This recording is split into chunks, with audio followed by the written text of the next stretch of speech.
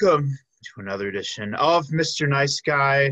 I'm Ben Slowey coming at you this evening in a really hot and sweaty room. It got really hot today, but we're going to push through it. I've got joining me a buddy of mine, one of my favorites. He is the frontman and lead guitarist of the indie pop band Deep State Park. He plays guitar in the band Cream Vellum. He is a real show guy. He loves going to shows. And I've just every time I've seen him and hung out with him, it's always been a really fun and joyous time. So I'm excited to get to know him better and his artistry and why he does what he does. Hans Jaeger, thank you for joining me. Oh, it's a pleasure to be here, Ben. Thank you for inviting me. You're welcome. How are you doing over there? I'm doing pretty good. Drinking some tea, relaxing in the big circle chair. Yeah, it looks like a comfy chair. Yeah. It is. It's very good for curling up for naps or just like playing guitar or whatnot. It's pretty nice. Yeah. It's pretty cool where I'm at, so the heat isn't an issue. Yeah, it's just these Milwaukee units, aren't built with central air. So I do have an AC unit right next to me, but it's too loud. I wouldn't be able to hear you if I kept it on, Oh yeah, I know what you're talking about. what are you sipping on there? So you got some tea, I see. I do indeed. I decided to mix it up today, as in I am actually having two different kinds of tea blended together. The first is oolong, and yeah, I like that one. It's very like black tea, kind of energetic. Yeah. But then I mixed it with licorice root tea that also has some peppermint in it, and it blends together kind of nice. Good for lung health. That sounds really good. Where do you like to get your tea from? Oh, that's a good one. It varies, actually. Sometimes I'll go to like a store like Good Harvest in Pewaukee is always a good bet for tea, and it's usually all organic, so that's an extra plus for that. Another one is a Brookfield tea shop called Fava Tea Company, where they just like sell it loose leaf and they allow you to like sample it in the store. It's pretty nice, but Rochambeau is a classic. Always a classic. Can't go wrong with Rochambeau. Right. Yeah. I'm not like a big tea guy. Like I'm just like a devoted coffee drinker. Excuse me. Like I just guzzle coffee throughout the day. A habit I acquired from my father. But I should get into more tea because like sometimes like you hit that time of day where a cup of coffee it doesn't sound it just doesn't sound appealing at all. Like around like the 6 p.m. point, like you need if you want maybe like just a little bit of like very subtle energy that also soothes you, got to drink the tea. So I should pick up some more tea for sure. Oh yeah, definitely. I too enjoy the coffee. I must have at least 2 cups before I actually leave the house in the morning. Yeah. I'm the same way. Same exact thing. Yeah. I've a collection of mugs that I'm very proud of. Right on, right on. Which one's your favorite? So my girlfriend, it was a very thoughtful gift. She got me a new mug. She was back in Texas for a couple weeks. And when she returned, she brought me this mug that's like the body of it's like a dog mug, like where the mug is its body, and then like there's the head on the side is like one of the handles, and then the other handle is like the tail. And then inside the mug it says "I rough you." Oh, that's adorable. I know, it's the cutest thing ever. Oh, do you drink from it every day? I know I would. I was for the last week. I I I usually like once I'll pick like a mug for the week that I'll drink with like every day. But after a while, it just gets so stained that I have to pick another one. So today was the last day. It's going in the wash. Oh yeah, that's probably a good thing. Yeah. Well, we could talk coffee and tea all day. But Hans, what we talk about on Mr. Nice Guy, we talk love and fear, passion and creativity. First time we met was, I'll never forget this. It was at the Cream Vellum EP release show last year at High Dive. And I knew of you because like I had just kind of started listening to some local music. I had heard of Cream Vellum, and I worked with Ryan Sablé at the Roast. And he was like, yeah, I just like joined this band and they're recording an EP and I have to learn all my parts real quick. And like, yeah, it's all happening so fast. And he like mentioned this guy Hans, and Elise and Tyler, like, shout out to all of them. But we met that night at the actual show, and I instantly I remember I liked you instantly because you had mentioned you were in a band called Peacebone, which is actually the song that got me to fall in love with Animal Collective. So I was like, wow, this guy, I feel like I relate to him so much already. So really loved that experience that night, that show. And then I would just start seeing you at like shows every weekend. Oh yeah, definitely. And about Ryan too, he really did a good job of that, learning everything and laying it down. Very creative bass work and very stellar human being. Yeah. One and yeah. Yeah. Like once we met, then we just started like seeing each other everywhere. Bremen. It didn't matter. Bremen, Company Rowing, the Public House, Hans is everywhere.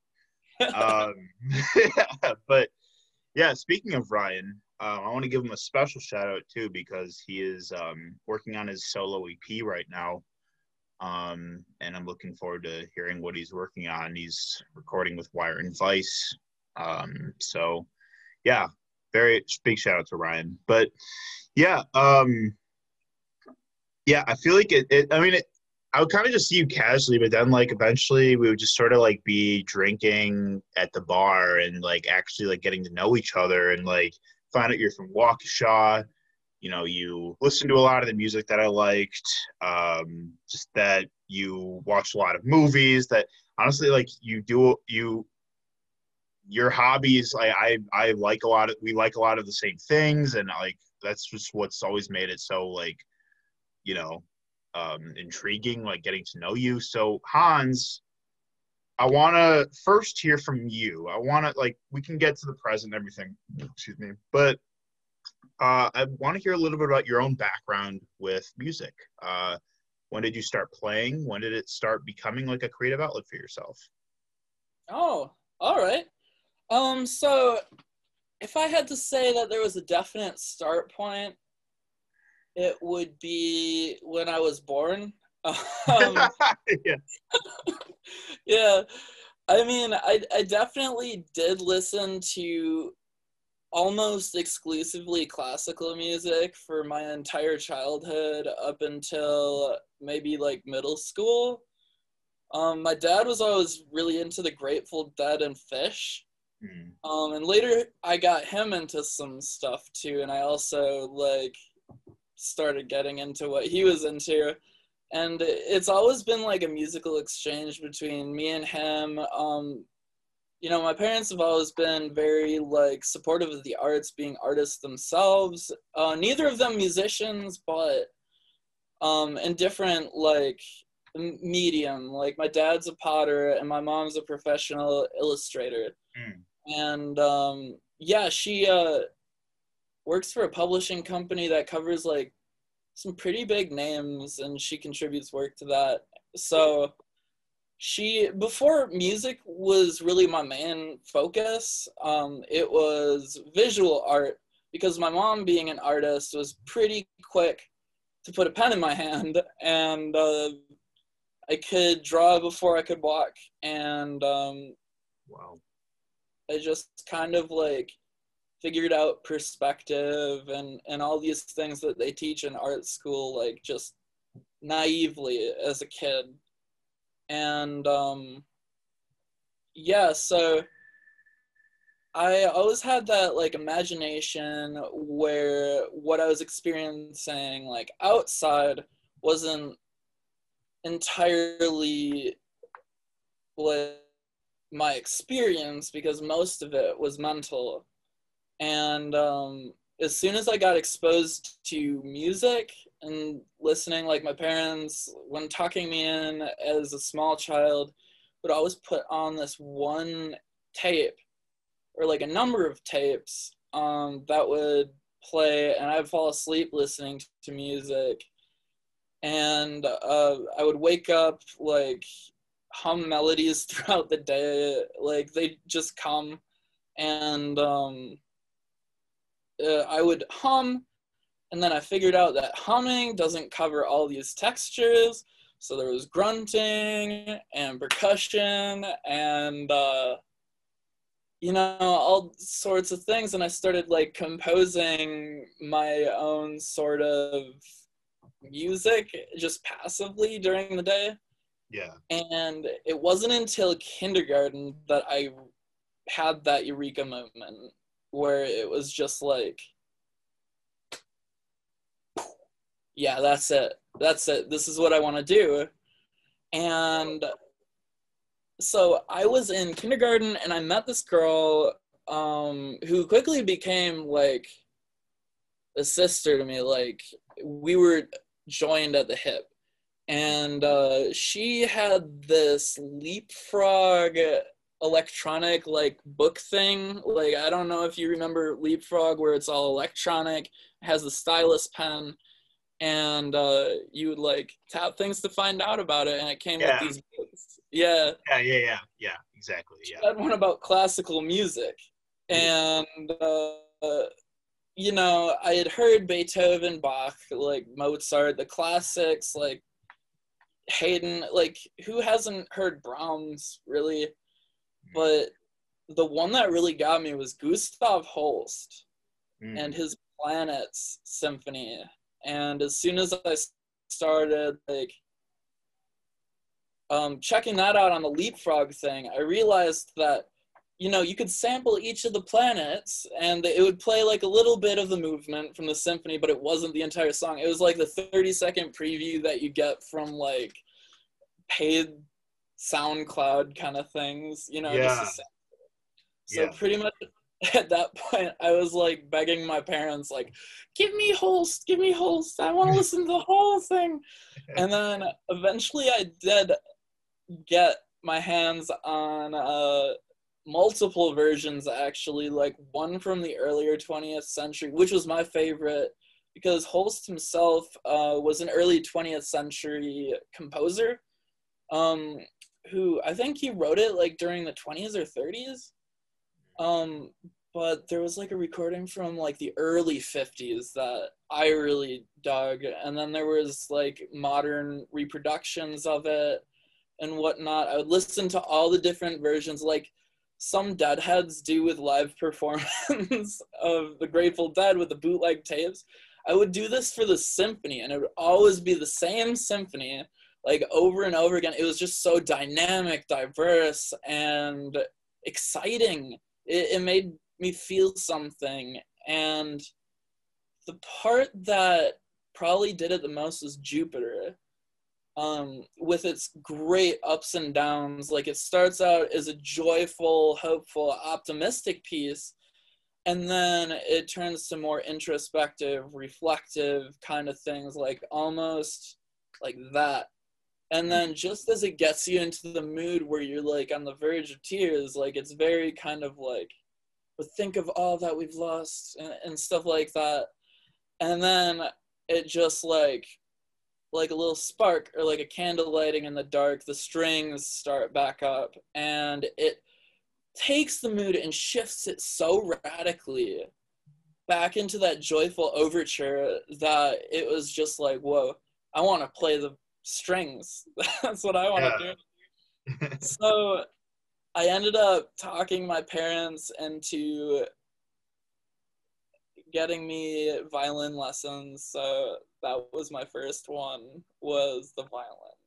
And yeah, they are the kind of parents that, you know, really loved it when I took interest in something. You know, like if I was interested in the arts or pursuing some skill or craft, they would provide the means to me as a child. And I am very grateful for them and all they've done for me. So they took me to violin. I took the class. Actually, it wasn't a class. It was a one-on-one lesson in the back of Heartland Music, because I actually grew up in this little town called Stone Bank. It's halfway between Heartland and Oconomowoc.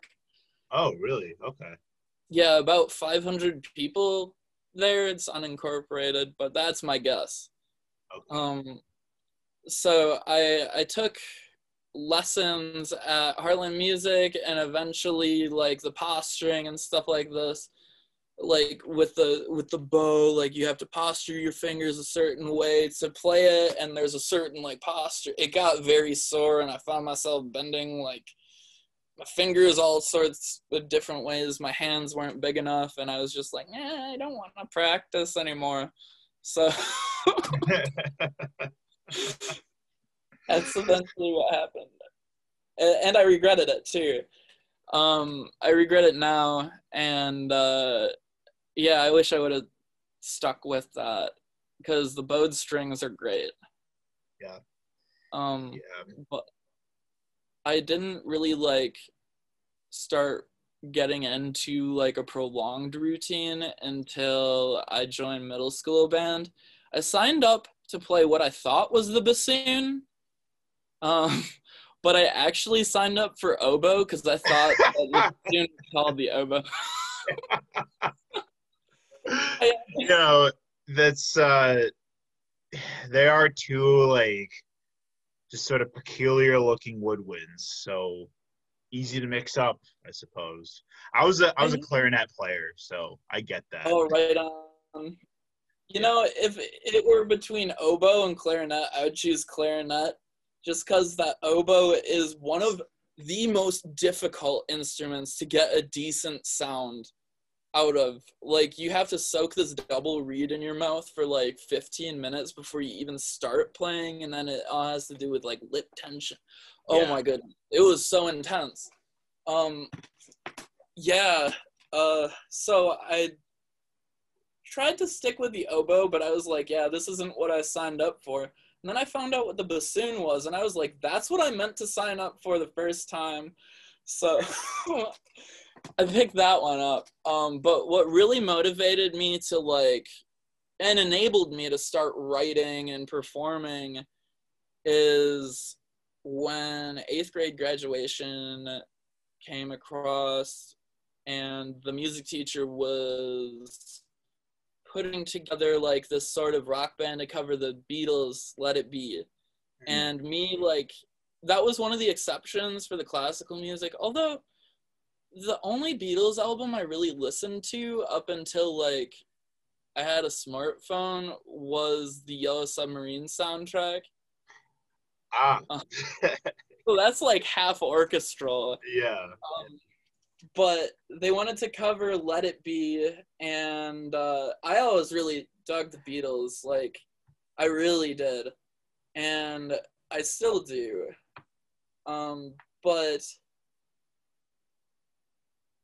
yeah, I wanted to play bass, because I knew they didn't have a bass player. Like, one person played left-handed guitar, the other person was just, like, singing, which, like, you know, if your voice is your main instrument, more power to you. Like, if you're able to harness that kind of, like, power to, like, move people with just, like, your vocal inflection and using it, like, as an instrument, and it takes every ounce of your strength, better to just focus on that and let other people play the other instruments, like the not built-in ones.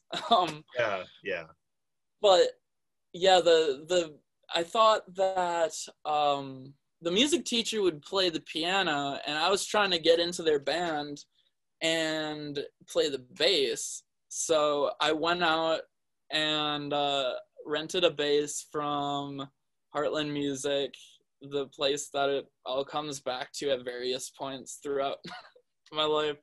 But yeah, I played that a lot, and then I went with my family to Summerfest the summer after I graduated, I think.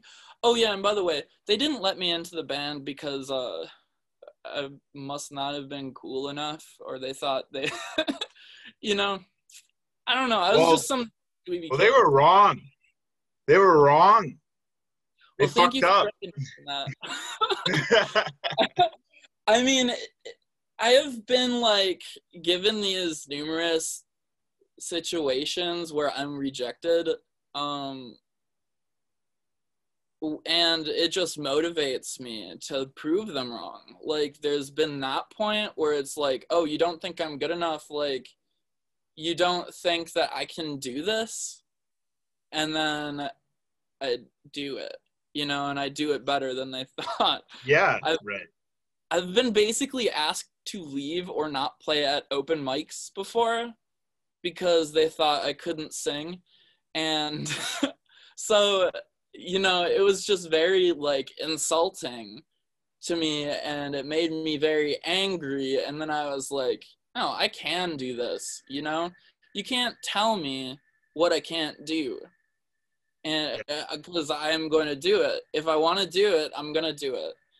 But yeah, so I came back, practiced the bass, like playing along to recordings, but there was this one night in particular. And me and my parents lived with my elderly grandmother. When I was a kid, she was like in her late 80s at this point. And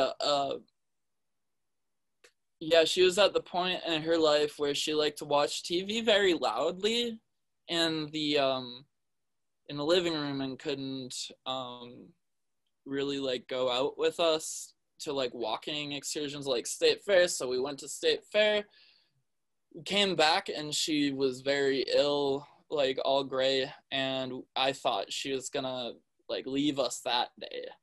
So as the ambulance came and took her away, I locked myself up in the spare bedroom, which later became my studio, and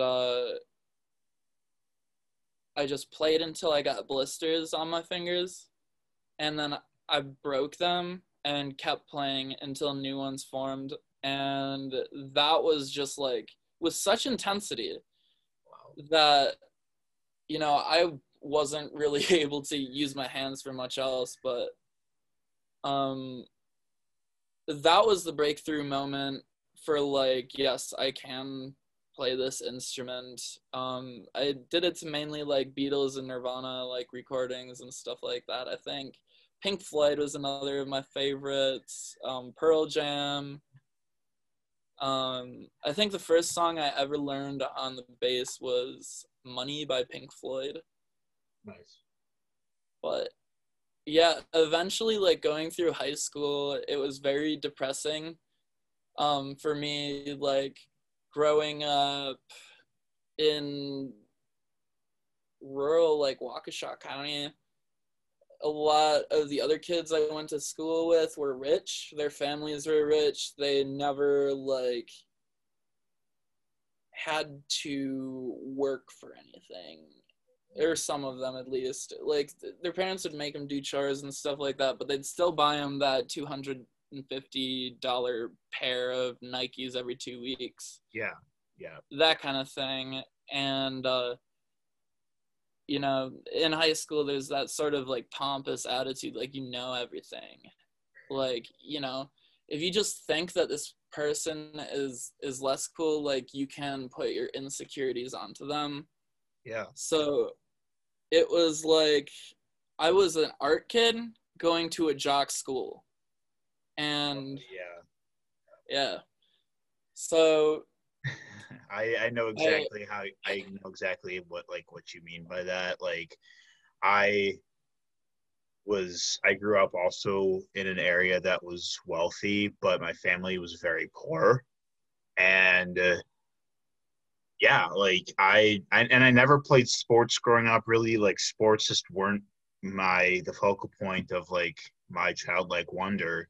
Like I just liked to play video games. I liked to be in my imagination the whole time. Like I yeah, when it and like you said, you know, it's you feel very ostracized and bullied because of that. well, you feel like you constantly have to prove something. Yeah. And like I managed to like get some acceptance throughout like my elementary school days by drawing. Like in class, that's how I'd just take notes. I would always doodle. I would come up with comic books. I would come up with trading card games and get the other students to play along. And as a result, I was pretty much always in trouble with the teachers for some reason.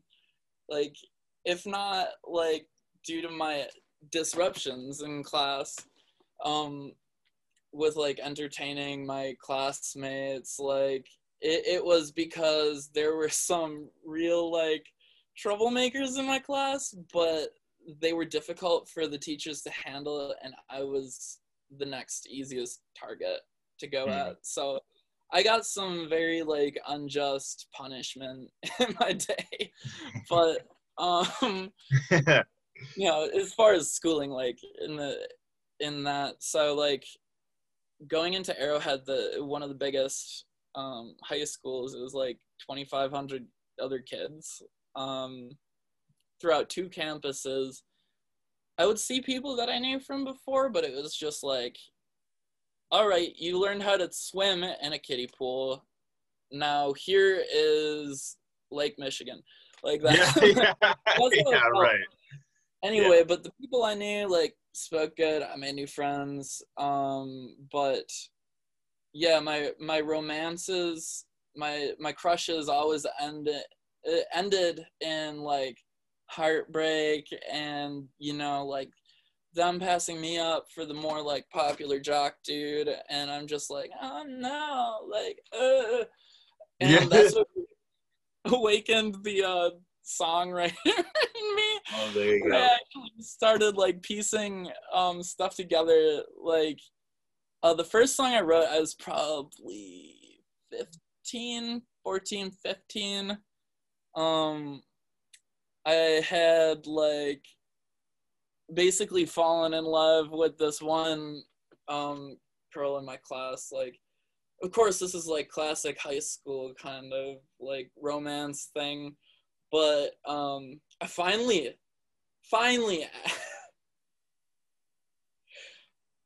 worked up the nerve to ask her out. And I thought I did it in a pretty clever way, but I found out she already had a boyfriend, and I was just like, and it was true too. It wasn't just like one of those things where like, you're creeping me out, like I have a boyfriend, because her and I got along really well. And yeah, no, I was just like, nah, that's so bad for me. Yeah. But yeah, I had been there too, you know. I like, yeah, where it might be legitimate. Oh, she actually does have a boyfriend, but also being rejected just because like you're just a weird boy, like really hurts. It really stung. That was my middle school attempts at romance.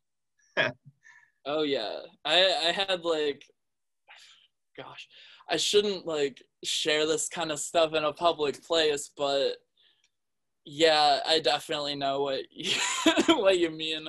Yeah. Um, where like it just felt like he lacked the courage to really go out on that limb and just Yeah. like do it and like tell her how you feel, ask her on a date, like that kind of stuff. And then when you finally do, it's like, oh, I've already been seeing somebody for this long, and it's just like, oh, Oh, okay, this like this whole can't be time mad. I've been plotting to like to win you over. Uh, someone else. No, no, plotting. It was rather just sitting with my feelings and wondering how I should go about dealing with them. Yeah, yeah, yeah, yeah, In a yeah, respectable and kind, conscientious way. yeah. Actually, yeah. The other day, actually, I had a dream. Um, that I had a dream, and for some reason, like a middle school crush of mine was in my dream, and it brought so much memories back, and so I just started a dream journal to like write these things down, and I I don't know how something like that gets triggered, but literally it made me start thinking about like how just naive and you know just um much of a nervous wreck I was. I told like literally every single person except for this girl that I had a crush on her. And I never actually talked to her like once until like the last day of summer camp. That is, yeah, that's so relatable. I've Yeah. definitely been there a few times. Yeah. Last day of the quarter, like, all right, it's now or never, Hans. Finish taking the final. Like on your way out of class, you always walk out of class with her. You can like, see how she feels. Swoop And in. Yeah. Yeah. yeah, but oh my, So you that's how know, you became so that's how you became the songwriter. Was from those feelings. oh yeah, it was from those feelings of rejection and heartbreak and stuff like that. Because I mean, when there's a lot of feelings like that, you deal with them in certain ways. Like people call it coping mechanisms and stuff like that. I've never seen music as really uh like that is its sole purpose in my life as a coping mechanism. Like no, it's never been like that for me. It's embodied a coping mechanism for me at various points where like something will happen and I'll just go into it and just not leave the room until I'm satisfied with what I'm hearing myself make. Mm. And yeah, so it was that heartbreak. I finally got my first girlfriend, and then she broke up with me. Typical of like high school romance, Right. where like it's usually very like short lived. Yeah. And you think like this person is the one, and Yeah.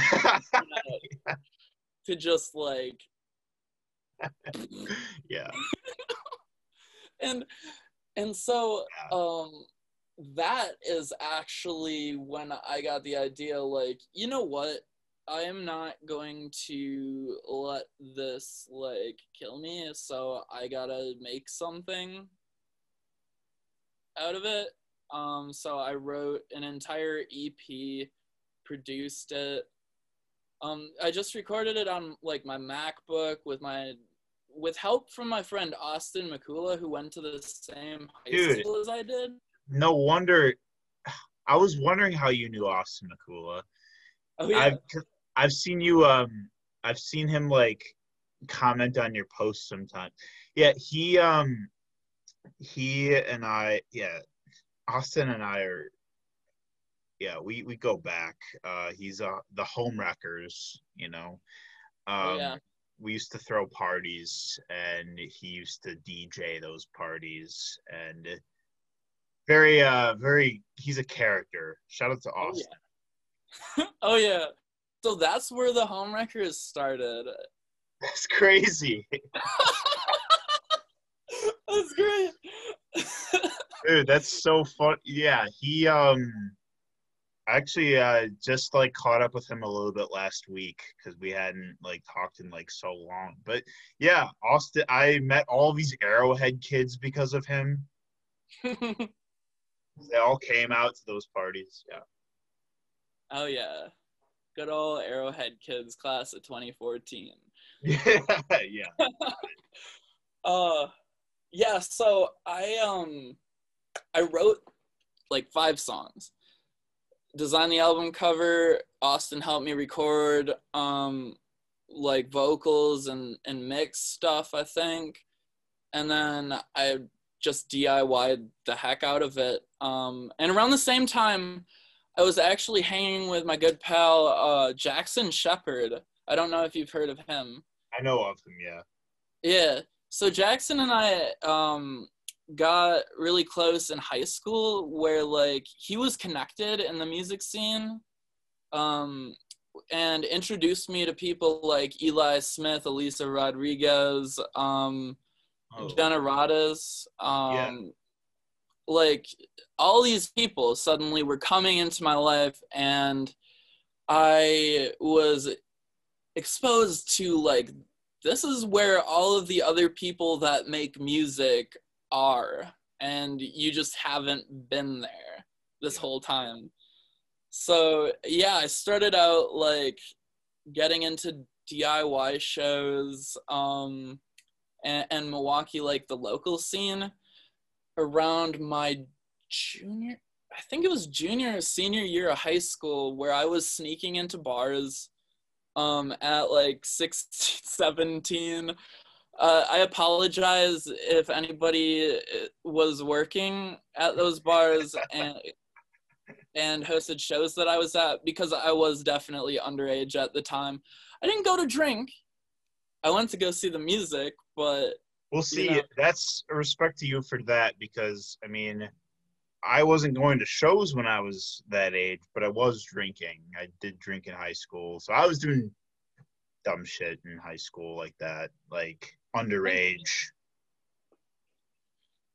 Yeah. I think almost everybody does, you know. Um, you know, almost everybody does one thing that they could like consider being dumb or idiotic in high school, you know? Like, Yeah. I'm not saying that, you know, like underage drinking is like idiotic. Well, I can say that it's probably not the best thing for you. And you know, I wish I wouldn't have had my first drink in high school. Like, maybe then I would have gotten better grades. But yeah, I mean, So where were the shows that you were going to at the time? The DIY shows. okay, so there was this one venue, and I guarantee you that Eli Smith knows what I'm talking about. It's called Motel Smith, or it was called Motel Smith. It was in Franklin, and it was basically in Eli's parents' house basement, I think. But they like hosted all sorts of shows. I remember like with the Honeymooners project, when he released that first EP with the song Haikus on it. That song has made me cry so many times, and it hasn't lost just like this incredibly potent emotionality to it. You know, it is aged very well. But I remember there was the release show, I think it was, Motel Smith. It was packed. I was anxious because it was hot and humid. There were about like 40, 50 people like stuffed into this furnished basement and stuff like that, but like it was all good for the music. And the Borg Ward is another big place. And I miss the Borg Ward so much. There hasn't been anything to compare with it, like, so far, you know. It was kind of run down, not gonna lie. Yeah, right. Yeah. Yeah, but it was like the shows there and the experiences there, and like, you know, the scene around it was pretty interesting and diverse. So that's like where I got into like shoegaze, dream pop. Like I remember seeing Haunter there once, like during high school, and I also remember this one show that the band Surf Curse played. It was just like the two of them at the Borg Ward, and I had no idea who they were. And I went and I was like, oh, cool, these guys are all right. And then I really enjoyed the show. I got one of their posters, and then like years later, I'm seeing their name on like big bills.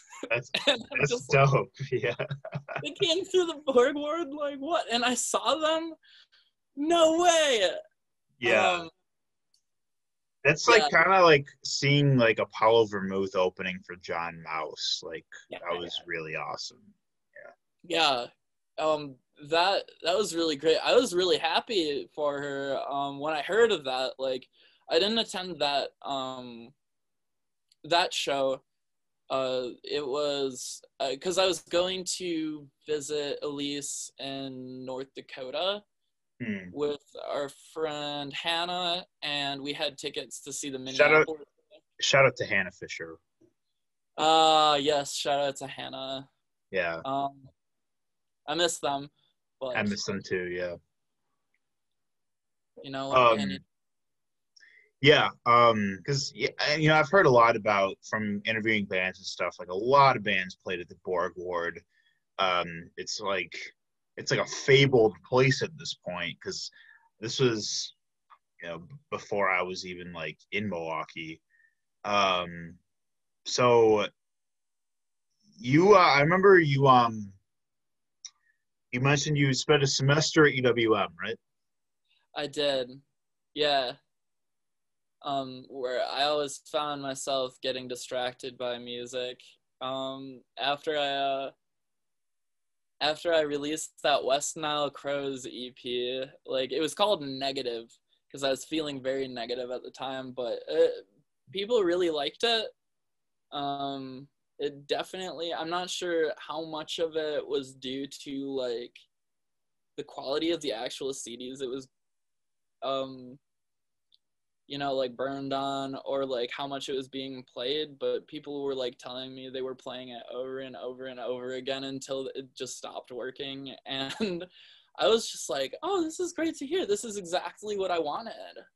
You know, you're actually listening to it, and I'm like making things that are able to connect with people that listen to it. And that's so important, is the connection of it and the bringing together of the different people. And you know, I was very like, once I had that taste of success, you know, even on a very small level, it just ignited something in me that still has not gone away, and I don't think it'll ever go away. Yeah. And so I found myself getting distracted from my studies by like songwriting and stuff like that. And eventually it dawned on me, you don't have to go to college. And I'm like, why am I doing this when I don't even know how to answer the question, what's your major? Yeah. It's like, it costs so much money these days that going when you don't know what you want to do is a waste of time. Like, there was this band that I saw that really summed it up.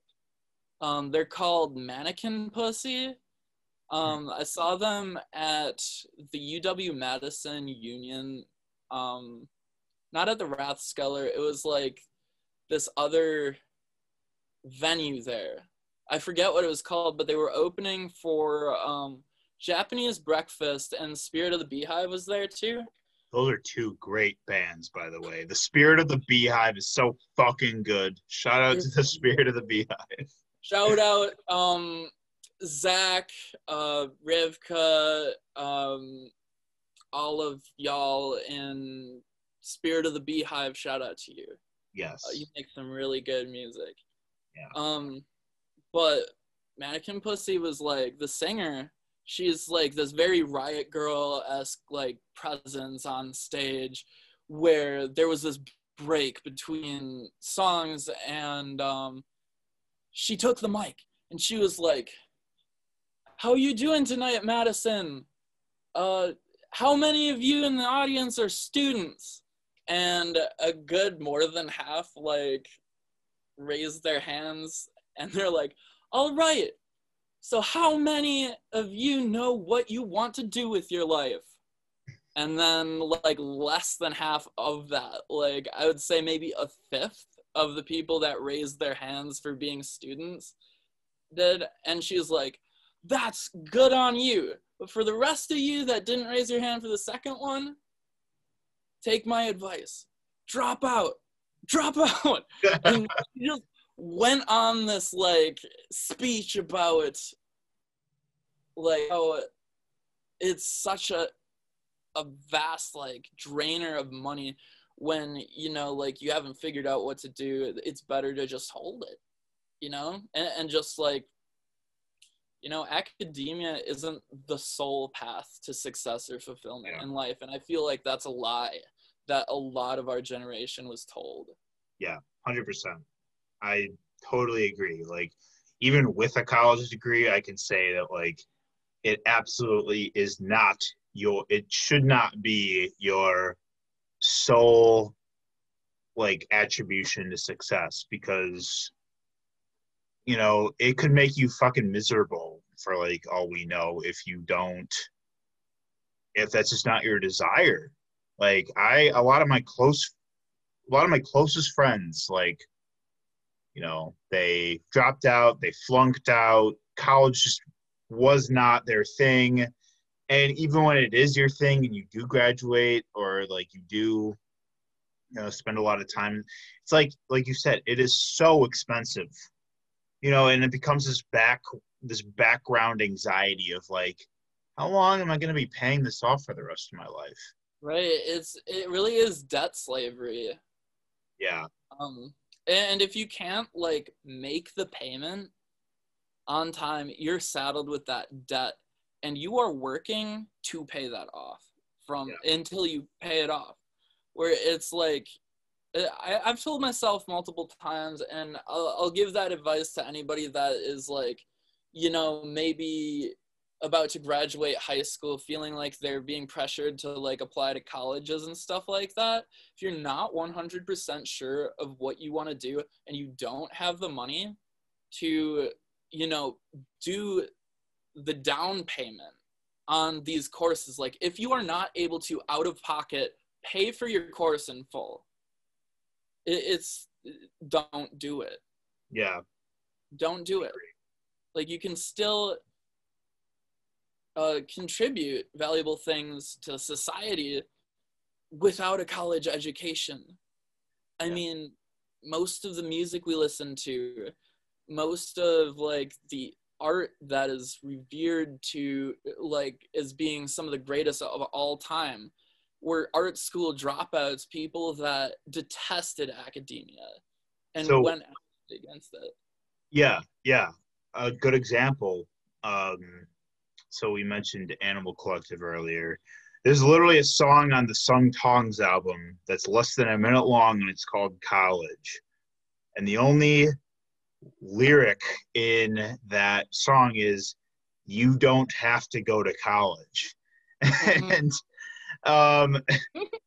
And it's just like, when that comes from such a, like, you know, artistically forward thinking band, it sort of like, you know, invigorates in you, like, wow, you know, these greats in music, art, sound are saying something like something profound about that is like, it's indoctrinated in us that it is akin to like the path to success, but it doesn't have to be, like, yeah. It really doesn't. I mean, like, there's no distaste for like intellectuals here, whereas like I've always really held strongly to my own intellectual pursuits outside of academia. I research things for fun, Yeah. and I learn for fun. Like, it's fun to just like go down the rabbit hole and learn about all these different concepts and Yeah. and Yeah. historical events and stuff like that. Yeah. But It's your learning doesn't, it doesn't have to be capitalized on, and B, it doesn't, when it's for a grade, it can almost like desensitize you to the learning experience, like where it's like you're only learning something for a grade versus like your actual genuine curiosity and comprehension, Yeah.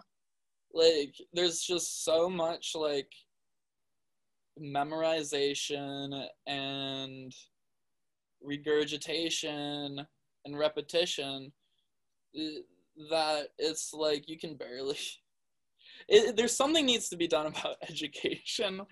Like it needs to be reformed and stuff like that to like foster more authentic learning experiences that will help nurture some aspect of curiosity and intellectual pursuit in young people. Whereas like when school is something a kid wakes up to dread going to, something's not right there. Yeah. It needs to be something the kid wants to do. Yeah. And have you ever thought about how like that's why we are so, I mean, I like the hot weather, like I do like warm weather, but that's why summer gets so like glorified, and it becomes so just, the idea of summer is just so fetishized in culture because it's the time where we're not tied down to our academia, and like, there's some people that hate summer. There's some people that hate like the stickiness and the bugs and the intense heat, the sunburning, whatever it is, like, but there's, in an otherwise very uncomfortable time for some people, is just so like championed because it's your recess from academia. Like I've always thought that was so interesting, is that like, we're basically just conditioned to value summer so much because we're not in school. Yeah. I mean, like, it's like, have you actually like paid attention to like summer? It's hot, it's muggy, it's like there's mosquitoes everywhere. I find new bites on me every single fucking day, like there's parts of summer that absolutely suck. Yeah, I mean, there's some parts that are less stellar than other seasons, but the mosquitoes never bite me. I don't know why. Like, I have gotten like 1 or 2, maybe 3 or 4 bites this entire time, and I've been outside a lot. Maybe you're not allergic to the bites. Maybe you have some sort of genetic gift. Maybe, but also like it seems like wasps also like pay attention to like what I'm projecting. I don't know. This is getting kind of wild, but like I was outside today and there was like this wasp or something, or a bee or something. By the way, bees are great. They're much different than wasps for anybody watching that doesn't know. If it's yellow and flies doesn't mean it's bad all the time. But anyway, there was this wasp that was like, or a bee or something. I couldn't really like tell because I was in the moment, like I was doing something else. and there was this bee like going around fixing to land on me somewhere. I just told it no, and it just flew away. I mean, maybe that works for mosquitoes too, and I just kind of like have that in my aura. I don't know. That's spectacular, Hans. I yeah, I get bitten up every year. You know, I get a lot of mosquito bites. I want to get like I haven't gotten stung by a bee in a long time, um but I don't know, I kind of have a fear of insects, so like I'm sort of trying to like condition myself to like not be so like emotionally reactive to like, for example, when like a moth like gets in my room or something. Like I'm trying to insects like I just get so like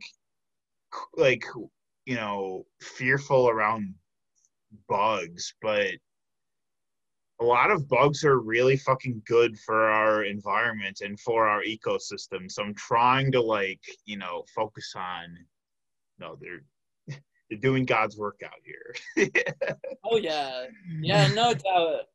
And you know, there's some bugs you don't want living with you, and that's like that's understandable, you know. But yeah, killing them isn't something like I've ever like really enjoyed doing. You know, I try to avoid killing like anything, Yeah, much like bugs.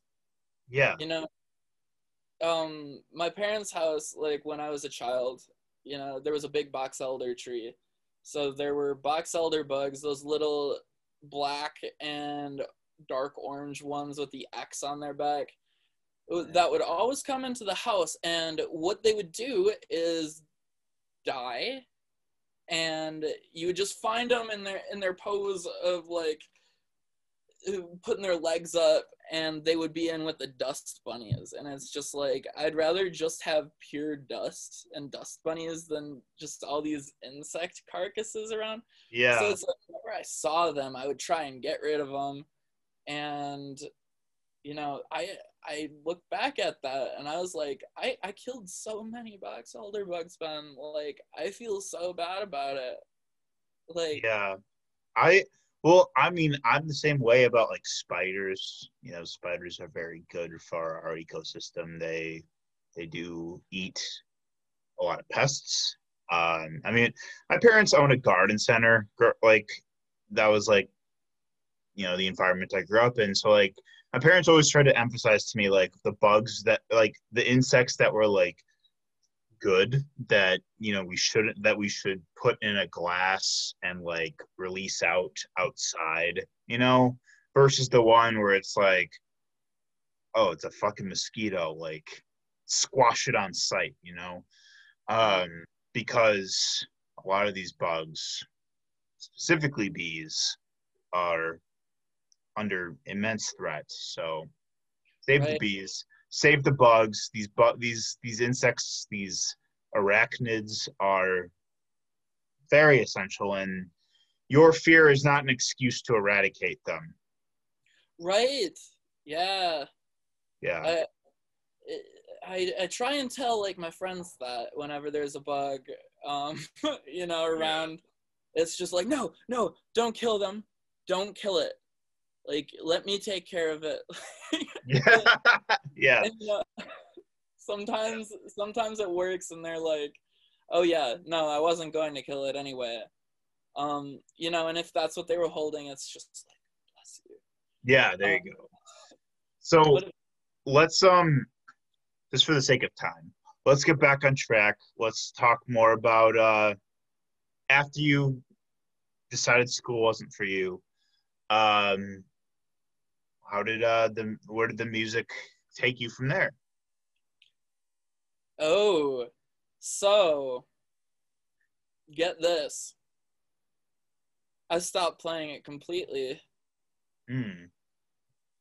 after that. I was getting show offers, but I didn't know anybody who would like play in the band with me. Um, you know, I had like a revolving cast and crew around that first project. It was pretty like it's a solo project. Mm-hmm.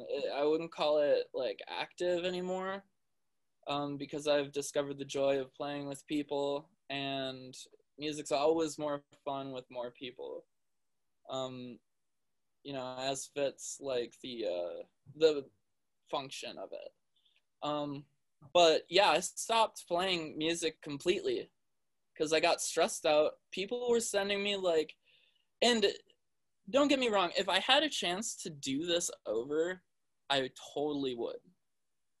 But people were like discovering this like West Nile Crows page on Facebook, and then they would listen to the album and something in them would just like, and they would like get all up in my inbox and stuff like that, and say like West Nile Crows is my favorite band, and like you're amazing. Can you send me like an autographed picture of yourself?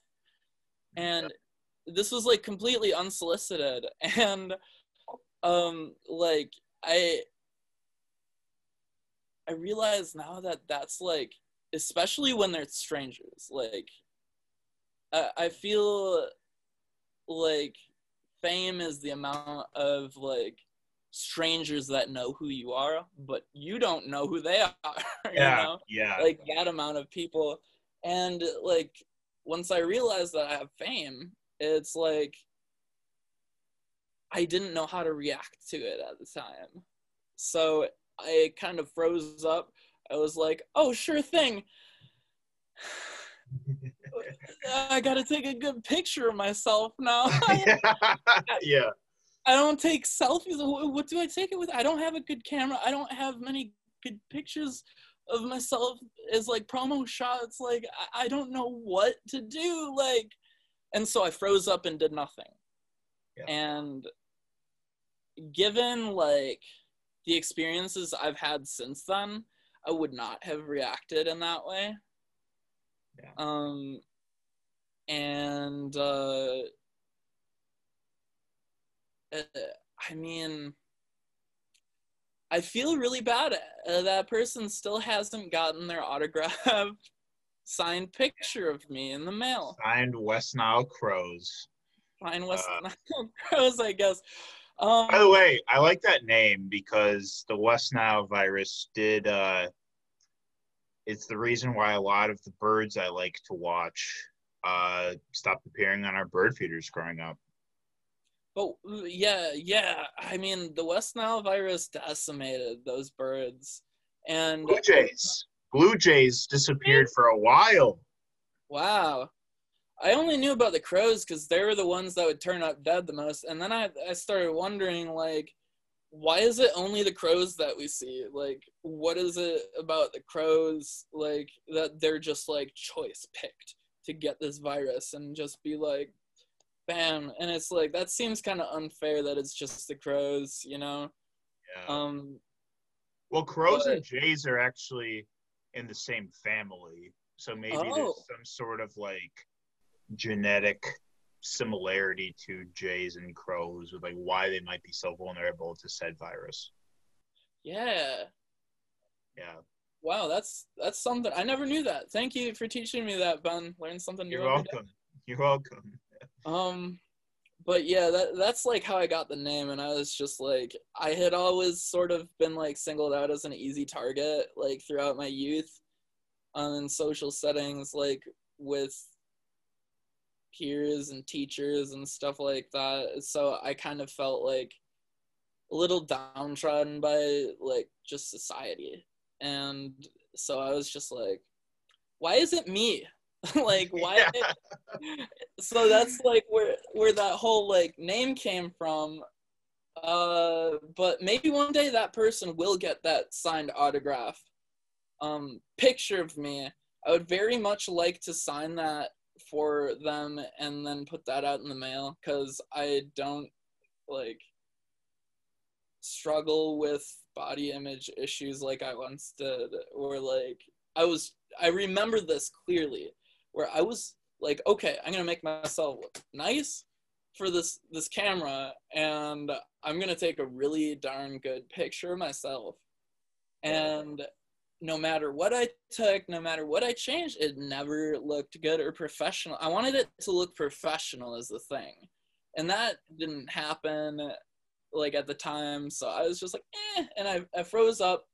I went on a spirit quest journey, learned a lot about myself, a lot about the world, and then I eventually started picking it up again, like a year later, like maybe a half a year later.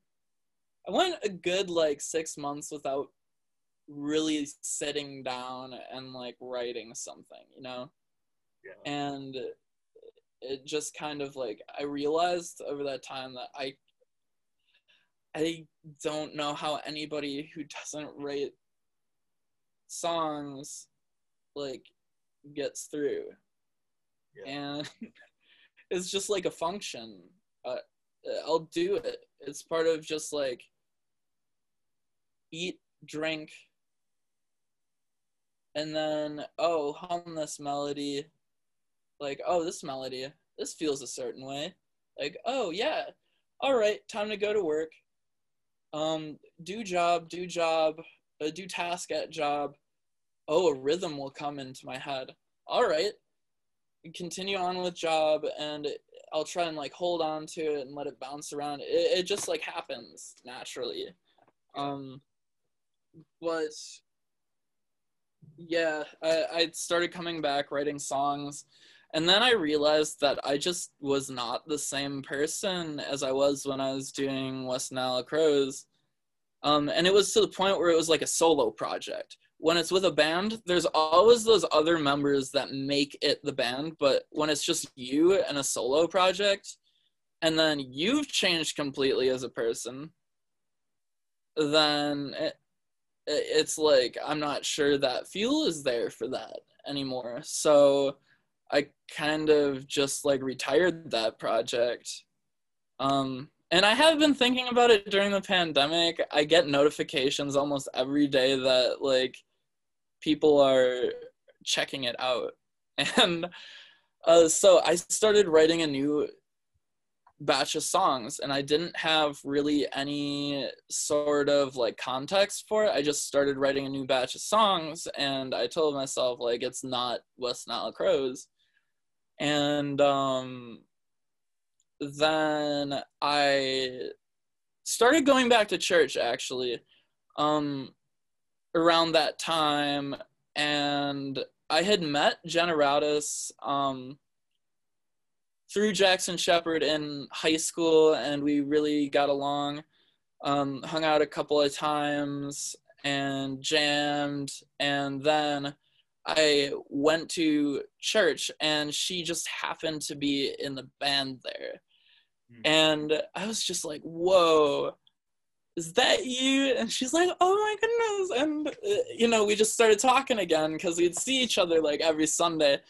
And then she asked me this question, and she's like, want to start like a dream pop band? And I was like, yes, yeah. I do want to start this dream pop band. And so then we didn't have a name for it or anything, and it was very like loosey-goosey, kind of like, you know, we're just doing it like casually because we don't have any like finished songs written for it like yet.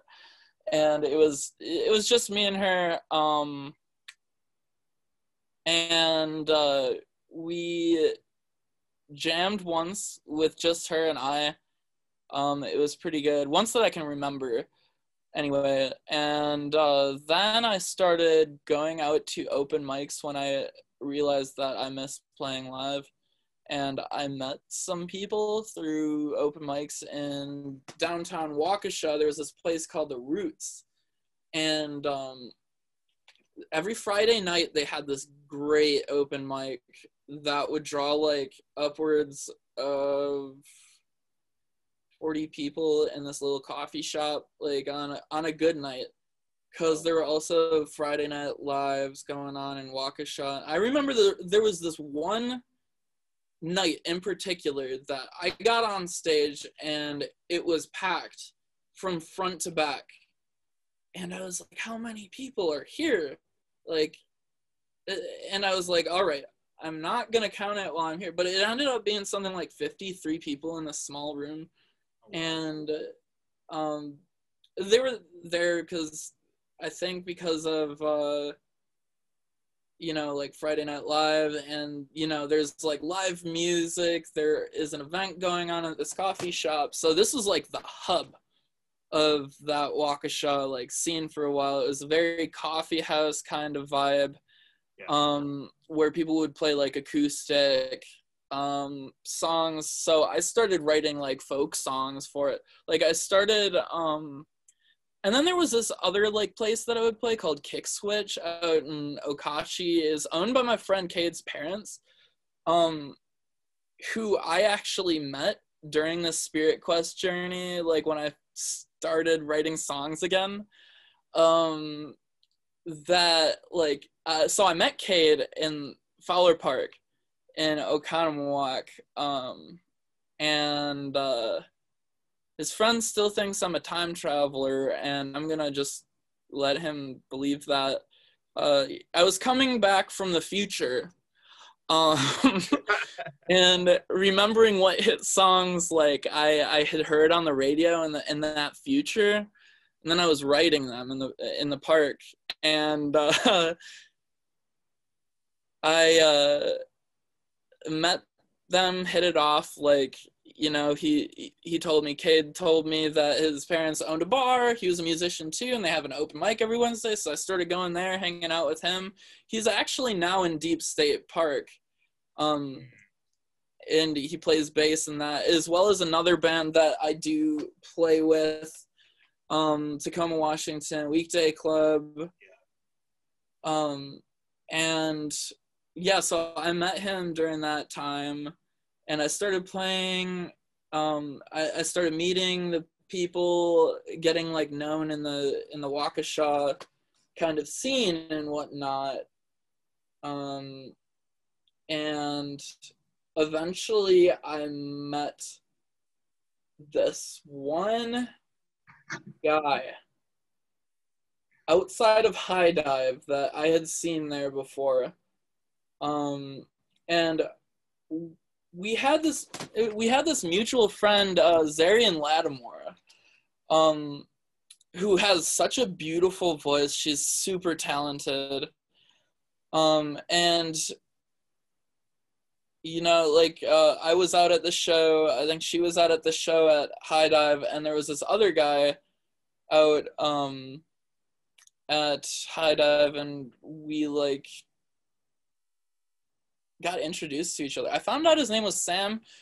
There was this joke that he looked like Morrissey, which he hates, by the way. If you ever meet him, please do not compare him with Morrissey, like, at all. He really doesn't like it. And, you know, like, I found out he played bass, and then we were just like, you want to jam? So I remember there was this one day, it was really nice out, where Sam and I jammed, and then we just made a drone, and we went outside and just laid in the driveway, just listening to this deafeningly loud drone, and we were talking about all sorts of things, and we were like, hey, you want to like join this band I've been kind of thinking about? And he was like, sure. So then he got brought into it. There was another friend, Ellie Borkart, that got brought into it too. I met her through the Waukesha open mics. Like, she's played with like bands like the Red Flags, and had her own Emerald Phantoms. Now she has this solo project called Rosary. But I, you know, we all like got together with like Jenna this one day, and we all like played together, and it was very nebulous. It was very gaseous, in like the whole structural sense, where it was like we were improvising stuff. And the lineup, the only part of the lineup that ended up sticking for no particular reason, like we all got along, but the only part that ended up sticking was Sam and I. And then we were looking for a drummer, wrote up an ad, and posted it some places with these little pull tags and stuff at the Carroll campus in Waukesha. And we ended up actually, like, I ended up asking my friend Brandon's girlfriend, because she had said, like, oh yeah, I've tried drumming now. I just can't stop. And I was like, this sounds like the girl for the job. and so I asked her at an open mic one night, and then Brandon interjected and he was like, I can do it too. Like, I actually have a drum kit. Like, and I was like, oh, perfect, fine. Like, that's good. You know, so he joined, and we were like, what's our name gonna be? We came up with some names, and then eventually Sam, who's always just been on the cutting edge of music taste, like, he predicted the blow up of, like, Men I Trust, and predicted the blow up of Clairo back when she was just making, like, flaming hot Cheetos on, like, YouTube and stuff. He was just like, Clairo's got it going on, like, this is what it is. And then sure enough, we're hearing, like, nationwide coverage of, like, Clairo, and boom, and I'm like, Sam, you called that. Sam, you called Men I Trust too. Which are a great band, by the way. They're from Canada. Make really, like, smooth bops. Nice. Real bops. Bops, yeah. So we ended up, like, playing shows around. Like, I ended up writing a lot of songs for this, and I tried to, like, teach them all, but you know, they said it ended up, like, feeling like a job after too long. And I've always had this idea about music that if you want to be successful with it, you have to treat it like work, not like some recreational activity. You have to treat it like work. You can have fun doing it, but in order to really, like, get somewhere with it, and, you know, to make the good. Yeah, right. You got to treat it like work, like the discipline of scheduling practices, and then repeating and rehashing stuff at practices, to separating, like, friends from business too. Right, and stuff like that. And friends that are in business, and business that isn't friends too, like, branching out. It's a whole social aspect to it, but long story short, with that lineup, the other two just did not want it feeling like work, even though to get a reward, you always have to do work, you know? Yeah. You were trying to move somewhere, not stay static. Yeah. And, you know, they just didn't jive with, like, my work ethic or something like that. Like, I had these really clear ideas. Anyway, they both ended up dropping out. And around that time, I went to a Bandolier Bacall show. Shout out to Bandolier Bacall. Bandolier Bacall, I love those guys. They're great. Like, Adam, Kenny, Tyler, Bender, like, the whole lot of them. I just really like them. Yeah. And yes, so Sam actually introduced me to those guys too. And I was at a Bandolier Bacall show, like, right before these other guys, like, dropped out of my band, and I met someone there that would change things for me. I'd seen her around at, like, numerous other shows, and I always wondered, like, there's always that curiosity, like, who is this person? Like, she seems like somebody I need to know. Like, I remember thinking that, like, going to, like, a show and then seeing her there, be like, I really want to talk to her for some reason. And then, you know, at this Bandolier Bacall show, I remember, like, I was there, I was jiving, I was moving and grooving. It was a pretty groovy evening. And then she walked in and stood next to me, and I was just like, oh, shit, this mystery woman is here. And she's standing next to me. Maybe tonight I'll end up talking to her. And so I went outside for a smoke, right? And then she came out, and she actually initiated conversation with me. So that, like, I didn't have to, like, work up courage to talk to her. But I found out her name was Elise. And that's how I met Elise. And we hit it off, got along pretty well at the show. And then later, like, as I was trying to, like, work things out with Peacebone, I saw her post to her Instagram story, which is funny because this is exactly the same way that Ryan found Cream Vellum, or what is now Cream Vellum, is she posted something to her story of her playing French horn, or her, like, with a French horn, and I was like, you play French horn? And she's like, yeah. And I'm like, that's super cool. I haven't known any, like, French horn players. And, you know, we went on to, like, talk about music, and I said that I have a band, and she was like, I have a band too. We're just getting started. We haven't settled on a name yet. And I was like, oh, cool. Maybe we'll play some shows sometime. Little did I know. But yeah, Peacebone fell apart, and almost like clockwork, I kid you not, like, it happened within 24 hours, where Brandon officially left Peacebone, and Sam was gone by that point. We played just one show, like, just the two of us, and you know, after that it was kind of like yeah. And then within 24 hours of just, like, I guess I have to find all new bandmates, she hits me up on Instagram and is like, hey, do you or anybody else, you know, plays bass? Do they play bass?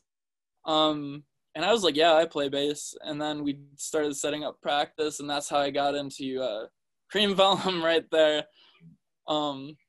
Is playing bass. I eventually switched to guitar after, like, a lineup change too. And, you know, we just went from there. It was like, it was different than anything, like, I had experienced up until that point, because I'm not sure what it was about it. Like, I just got this feeling like it was so tangible. It was so real. Yeah. And it didn't feel like I was,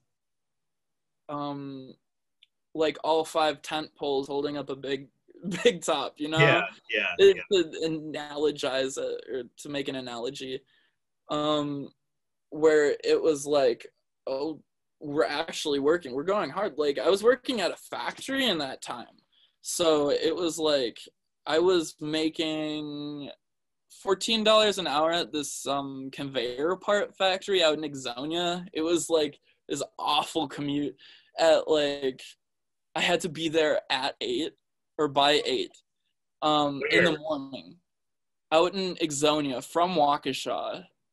Oh, wow. That's pretty far, isn't it? It was a good half-hour drive, and then I would work 9 hours there.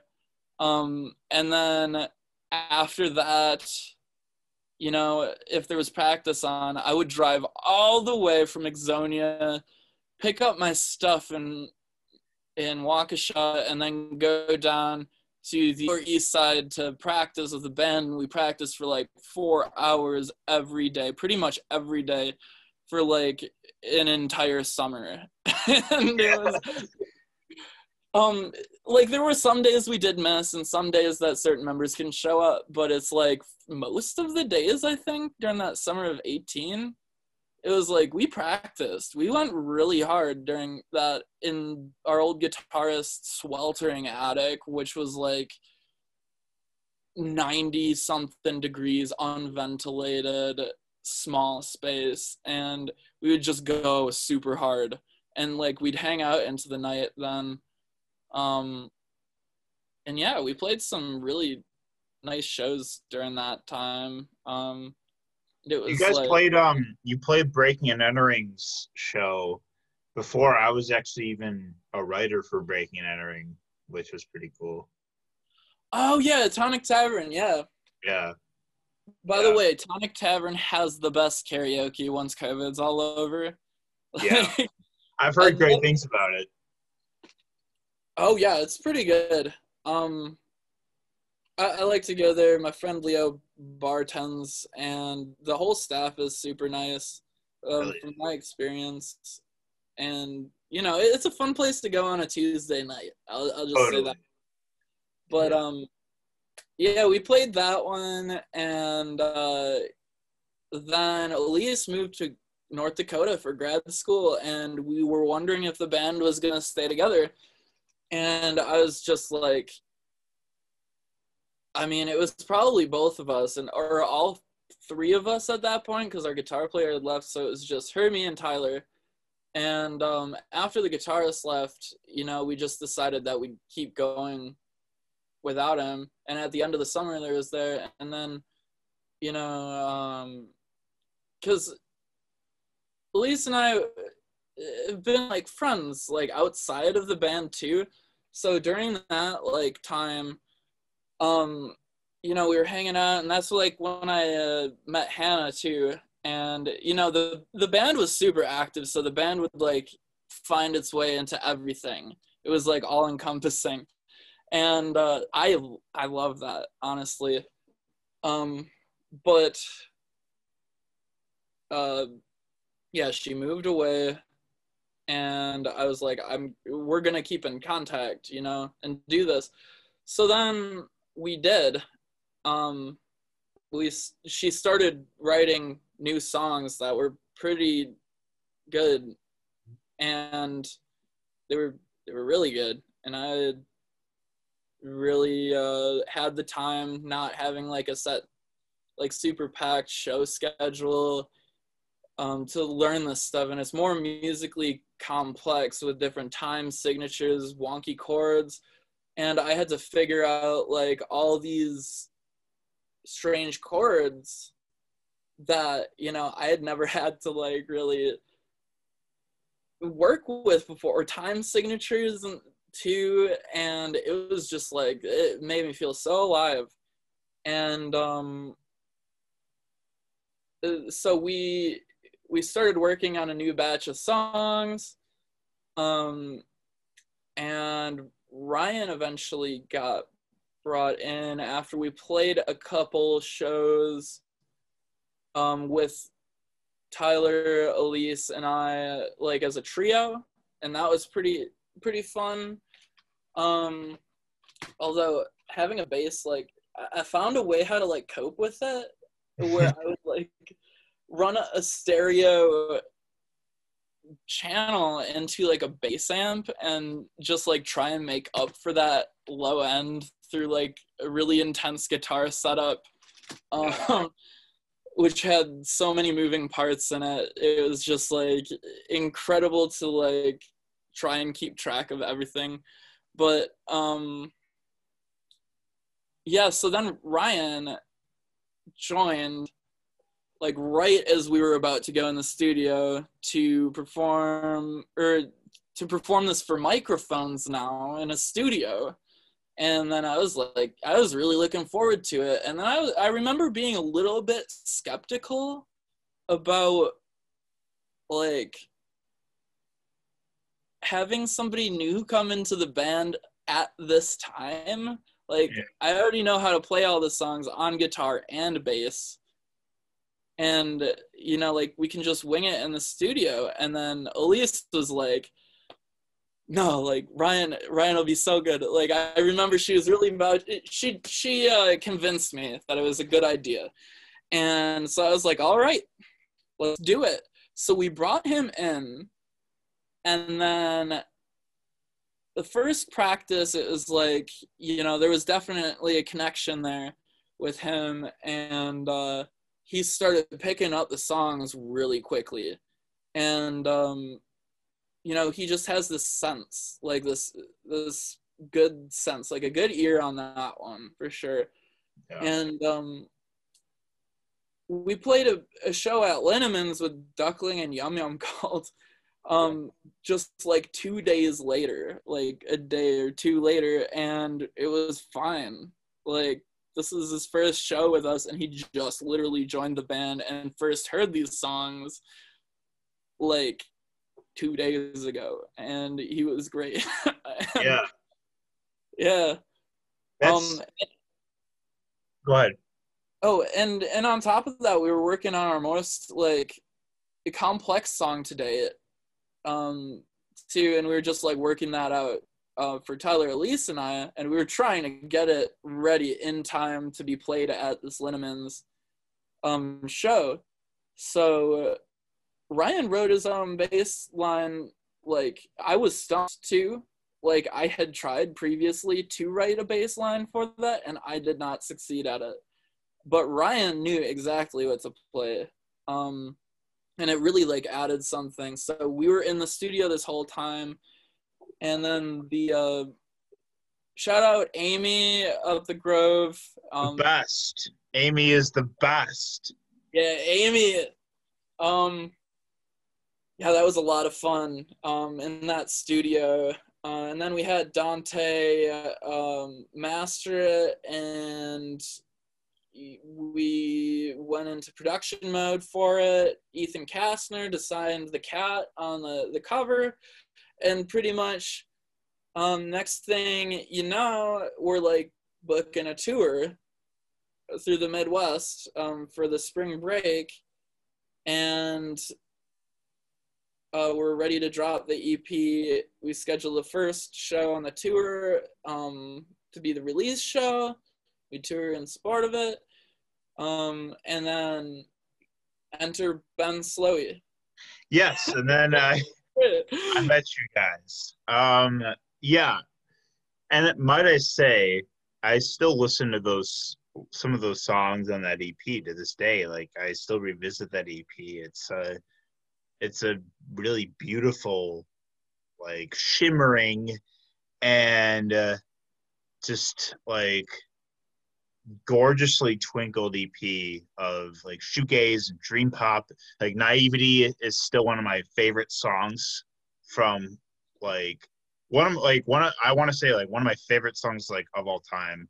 And then Glass on Glass, Dashing Boy, like those songs are so fucking good too. Like, I just like, I'm still mesmerized by that EP to this day, and I'm just so like enthralled with like what Cream Velvet has going on next, because I fell in love with the first release. Like, well, that's really nice to hear from you, Ben. Like, thank you. Yeah, I mean, like, I kept writing as like this quarantine has gone on. Before quarantine, I was working on like a few songs. We have a few unreleased ones too. I'm gonna try and keep it as raps as possible, but let me just say we're not done. Good. Yeah, we're still going. Good. We just haven't been as active recently due to like all of whatever. We decided like after last summer that we needed to just take a break for a while and focus on other things. And you know, so Peacebone reformed actually. Yeah, so that leads us to again. Yeah, so that leads us to your other project, Deep State Park, the formed from the ashes of Peacebone, which will be the final chapter of this journey here. Let's take it away, Hans. Tell us about Deep State Park. Eventually, Sam came back, and so did Brandon. And then Brandon brought up, hey, we should reform Peacebone. And that's something that hadn't really crossed my mind. I was like, ha, ha, ha, ha.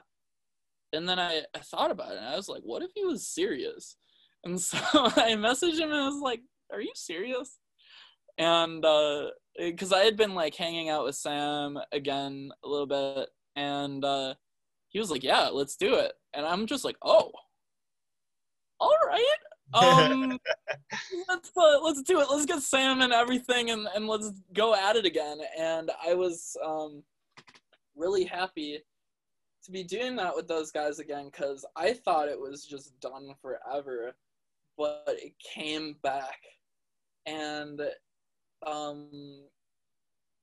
there was some new songs that I started working on too with that. Once we got playing, we played one show as the original lineup where we christened in the new name, and no need to go through all of them now because there have been a lot of names for this project, yeah. But they are the same project or band, just like through different names, different people in it. Like there was one show with Peacebone where it was me and my entire backing band was Bandolier Bacall. And you know, like the other guys from Bandolier filled in, and this was after everybody left. Like we were playing a show in like South Milwaukee or something, and they were like, yeah, we'll learn the song. So we had one practice, and those guys are brilliant improvisers. So, you know, they filled in, and then between sets, the only thing that would change is me gone, Adam comes in, and yeah, it was that was a good one. That's gonna stick with me for a while. But basically, they both ended up leaving again after that show. A little farther removed this time, like Sam just stopped showing up to practice without a word. Like we had practice scheduled, blew it off completely. I don't know what it is. But, you know, I still think fondly of him. Like, I have him to thank for a great many things that I have. And, yeah, so my friend Logan, who also has his own band, Tacoma Washington Weekday Club. Logan Blatt-Pravat. Logan Blatt-Pravat. Shout out. Yes, big one, yeah. Logan's been a very good friend to me. And, you know, we were talking. I had joined, like, Tacoma, I think. I had joined Tacoma before.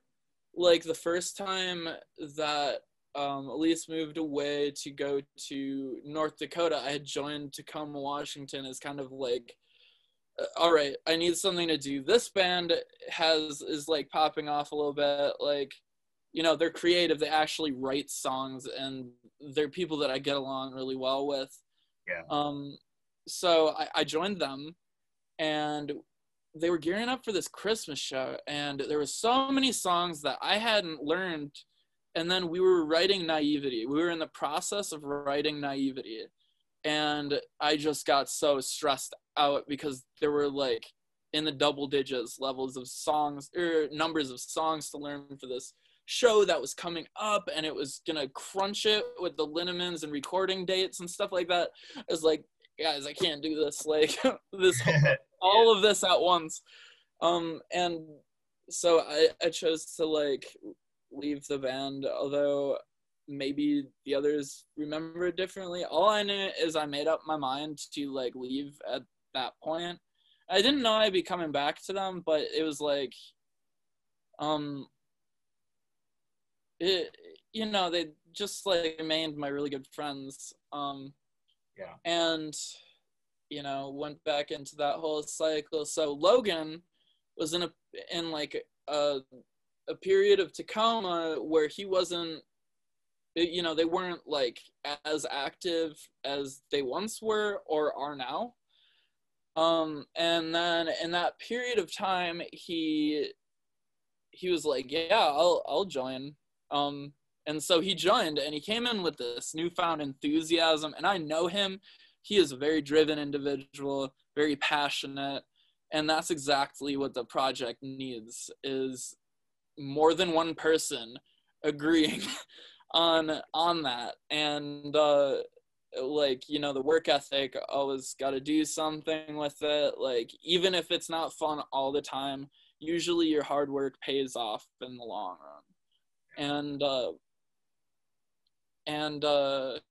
you know, even if it's stressful at certain points, like, you just keep going. Like Winston Churchill once said, to quote, is, if you're going through hell, keep going. So if things are bad now, just keep going through it. Like, you don't want it to end in the bad part, do you? Gotta lean into it.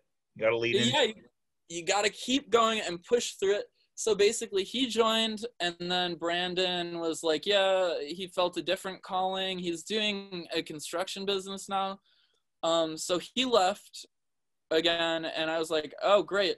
And then Logan is a drummer. He's been drumming for a long time. So he's like, I'll just switch over to drums. And I'm like, cool, we've done this band as a two-piece before, and we can do it again. And I have some like people I'm scoping out for bass.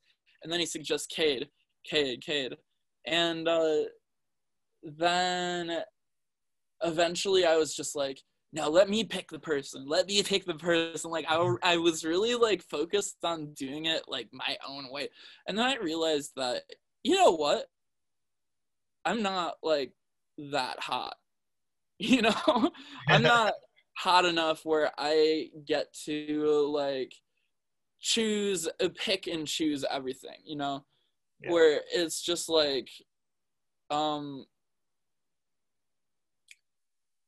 it's not like that. And so I just relaxed. Like, I know Cade is an excellent musician. I knew that, but I was maybe a little skeptical for the style of music we were playing.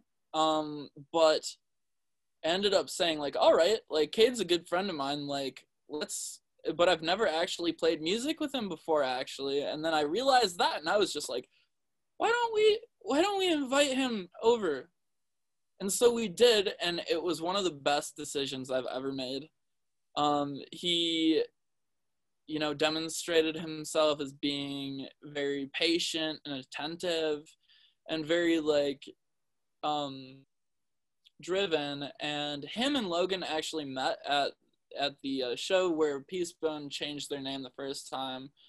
And then within like a month or two, they were both in the band they were watching on stage. And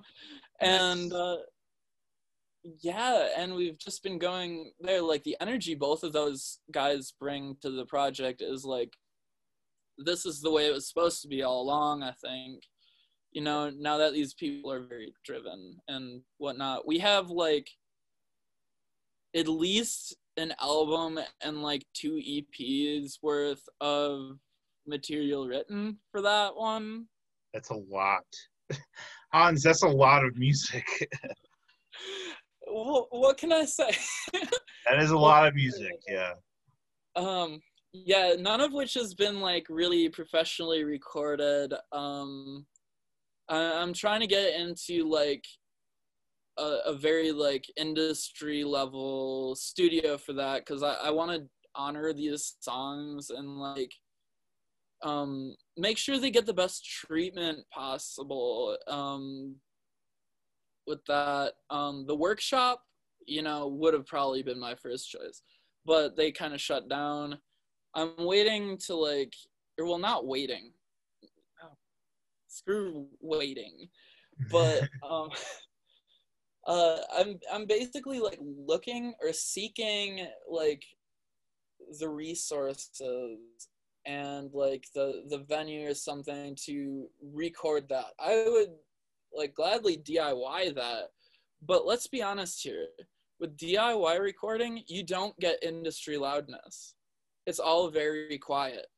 And there are people who go to school for production.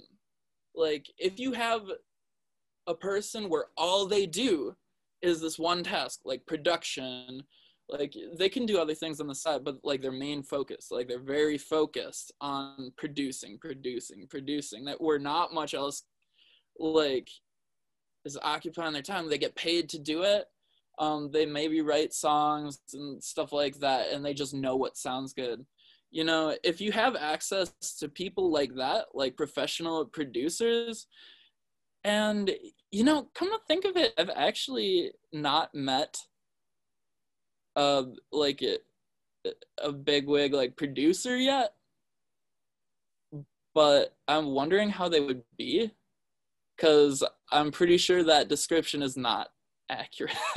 But yeah, like if you can have access to somebody who does this for a living, like that's just a no-brainer. That's the way to go. Like, sure, you save more money by doing it in your own basement, but like you sacrifice quality, and you know, Yeah.